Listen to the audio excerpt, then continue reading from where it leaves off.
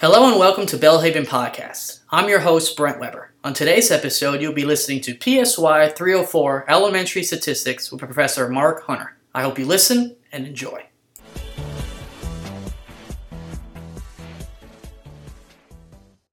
Here we're going to continue on our second part of Unit 5, and we're going to deal with Module 33 of stress and illness, and how does that affect us psychologically. So stress is the basic appraising of a situation and responding to a challenging event. The idea is that what a stressor for one person may not be a stressor for another person.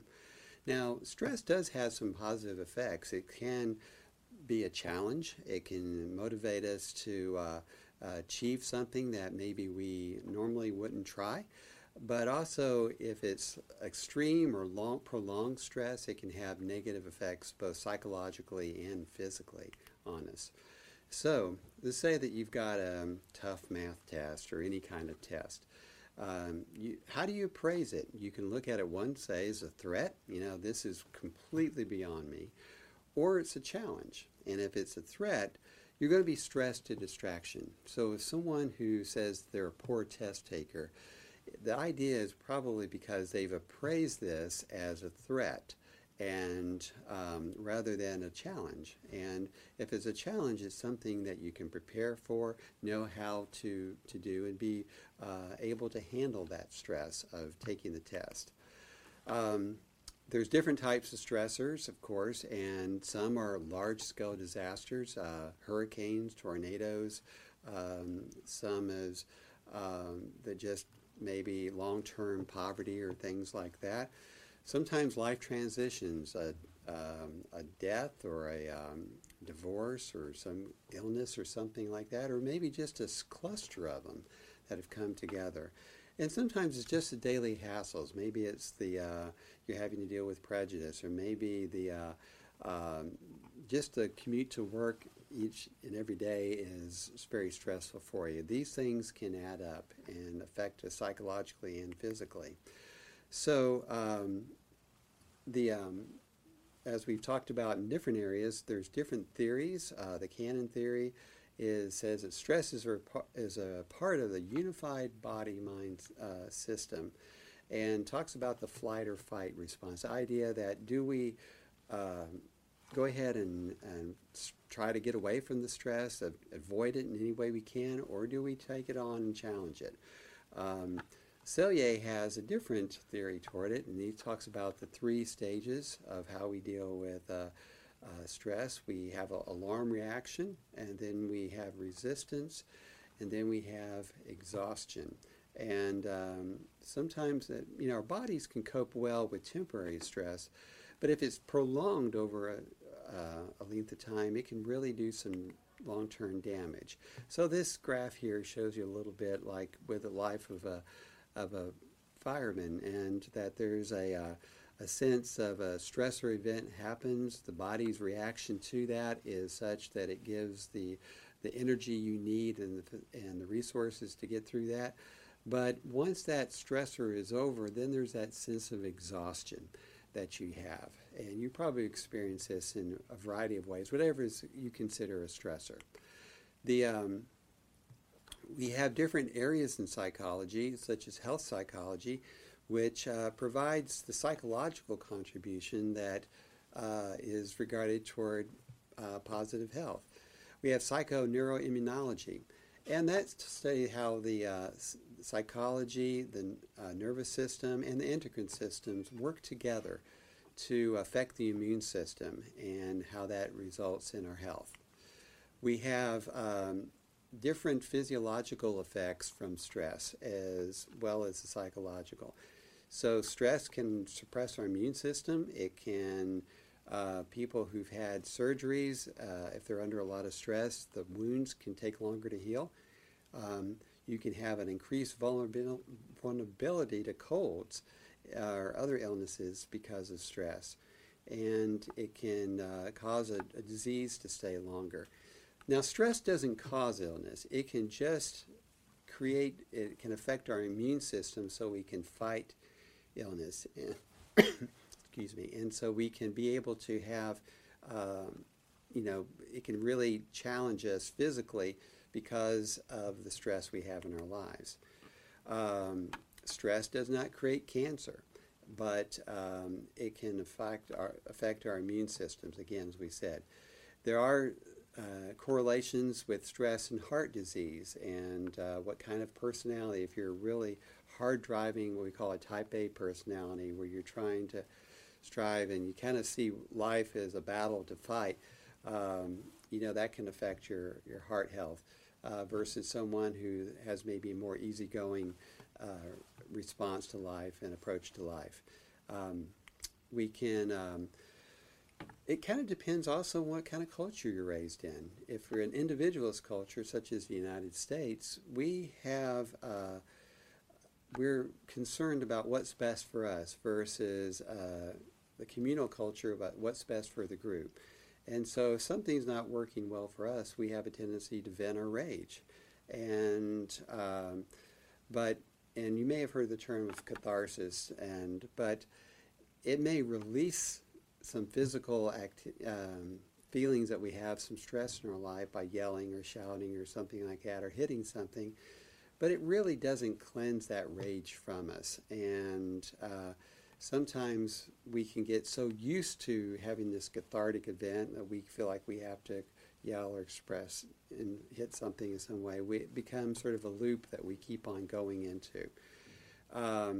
There are in different approaches through psychology with anger management, how we find being able to have mindfulness or distance yourself or create a more of a distraction or finding support to get you through a stressful event. Now we're going to go to more of a positive idea, the health and happiness, as we talk about in Module 34. So how do you have stress? We're all going to have stress in our lives. We can't really avoid it.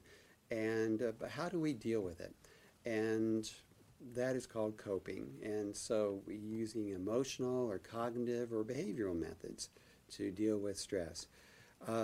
You can deal with the problem directly. So if you have an issue like going on at work or something, you can address that that topic, or maybe it's a family issue and you can address that. So we interact with the stressor itself. Or emotion focused coping, and we're trying to alleviate that by ignoring or refocusing our what we think about the stressor and to give our focus to something else, and to be able to focus on God, be able to, in our prayer lives and along those lines, where we can't maybe change the stressor, but we can turn to God when we're going through a difficult time. One of the ways is that if you feel like you have a loss of control, where you don't feel like you have an input, that can be a difficult way to overcome stress. You can have higher blood pressure. Another term that we use sometimes is learned helplessness. And you have this series of uncontrollable bad events, and you have this feeling of, I don't have any control over any of these things. And because of that, then you feel helpless, that you can't make a change. And so people who have learned helplessness have this feeling like it doesn't matter what I do, I cannot change the situation at all. And that's a difficult area to be in and requires some therapy to help people overcome that. When you're dealing with stress, it's one of the important things is, do you feel like you have an external locus of control or an internal locus of control? And by external, we mean outside of yourself. That, do you have there? And we legitimately at times have things that we cannot control. If you live through a bad storm or hurricane, or some loved one dies, that's an external event that we have experienced, and sometimes there can be post-traumatic stress symptoms from that.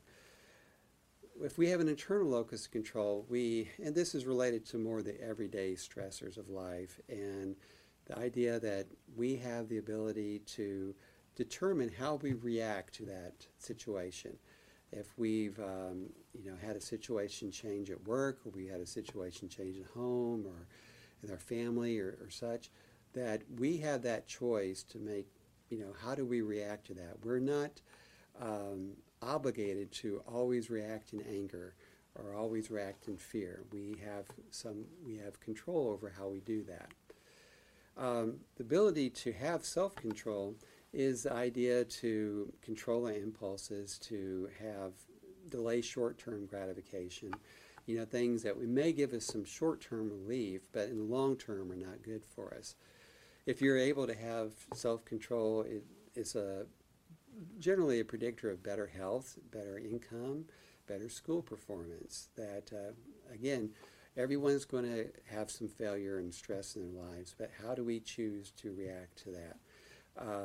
And so even the ability to do that can be strengthened through practice and through association with others, through counseling. Sometimes people just have an innate way of approaching the world, optimism versus pessimism. If you're an optimist, you expect to have more control. You can deal better with stressful events. It's not to say that stressful events don't happen, but you're able to deal with them.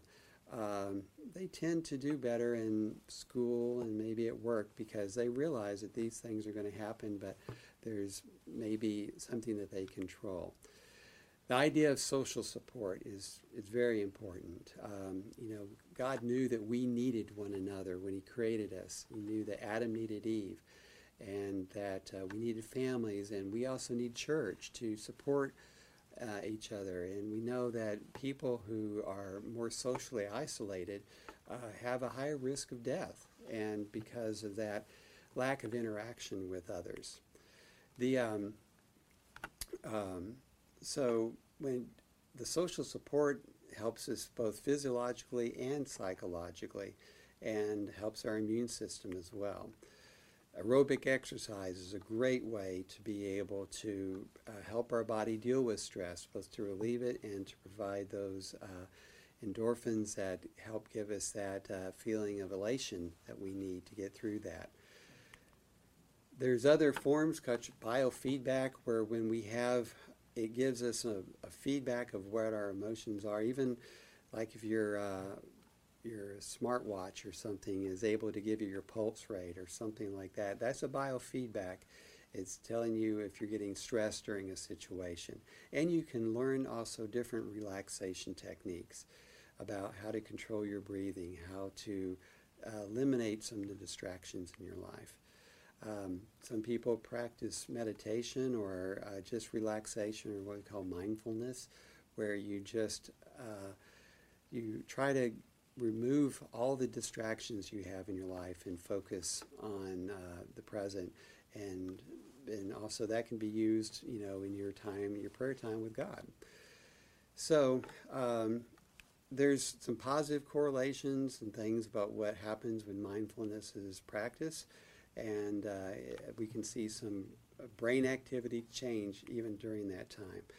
Our faith has a big role, that by being able to be a part of a church, church faith community, we're able to, it shows that people tend to live longer, that they're able to withstand because those stressors of life because we have support. And so when we do have those stressors, we know that there's going to be others that will come alongside and help us during those times. Early on I mentioned about positive psychology, and a lot of psychology is trying to get us from a deficit position up to normal. Well, positive psychology is saying we're taking what people are normally doing, but even raising them higher. And practicing finding meaning in life, learning to explore new avenues and new possibilities in our life, to support one another in our cultures, in our groups, in our communities. And so, we're going to have different ups and downs during the day. We're going to have if we've gone through a bad event, it takes a while to get back or rebound from that. But even though we've gone through a tragedy, we will be able to recoup and to be able to get back into a sense of homeostasis, a sense of stability. And we have a tendency to overestimate the death of a loved one or some other tragic event. Of course, they're difficult to go through, but we are resilient. We're able to go through a period of grieving, and it's important to do that. But also it's important to be able to find some other purpose in life as well. And positive psychology helps us with that. And it does mean that sometimes if you're in a wealthier country or a higher economic standing, it does have some relation to income levels. But once you have enough money, and you've got all your needs met, getting more of that really doesn't bring about that much more happiness. And so, so there's a lot to be said about that as well. And finally, the idea that happiness is fairly relative. It's what makes you happy may not make someone else happy as well. And it could be a little thing that you've happened to you during the day that brings you some happiness. And so, it's relative to our own experience, or relative to our culture, our biology, our psychology. And so these are all things that tie together. So that completes this lecture, and I'll see you in the next one.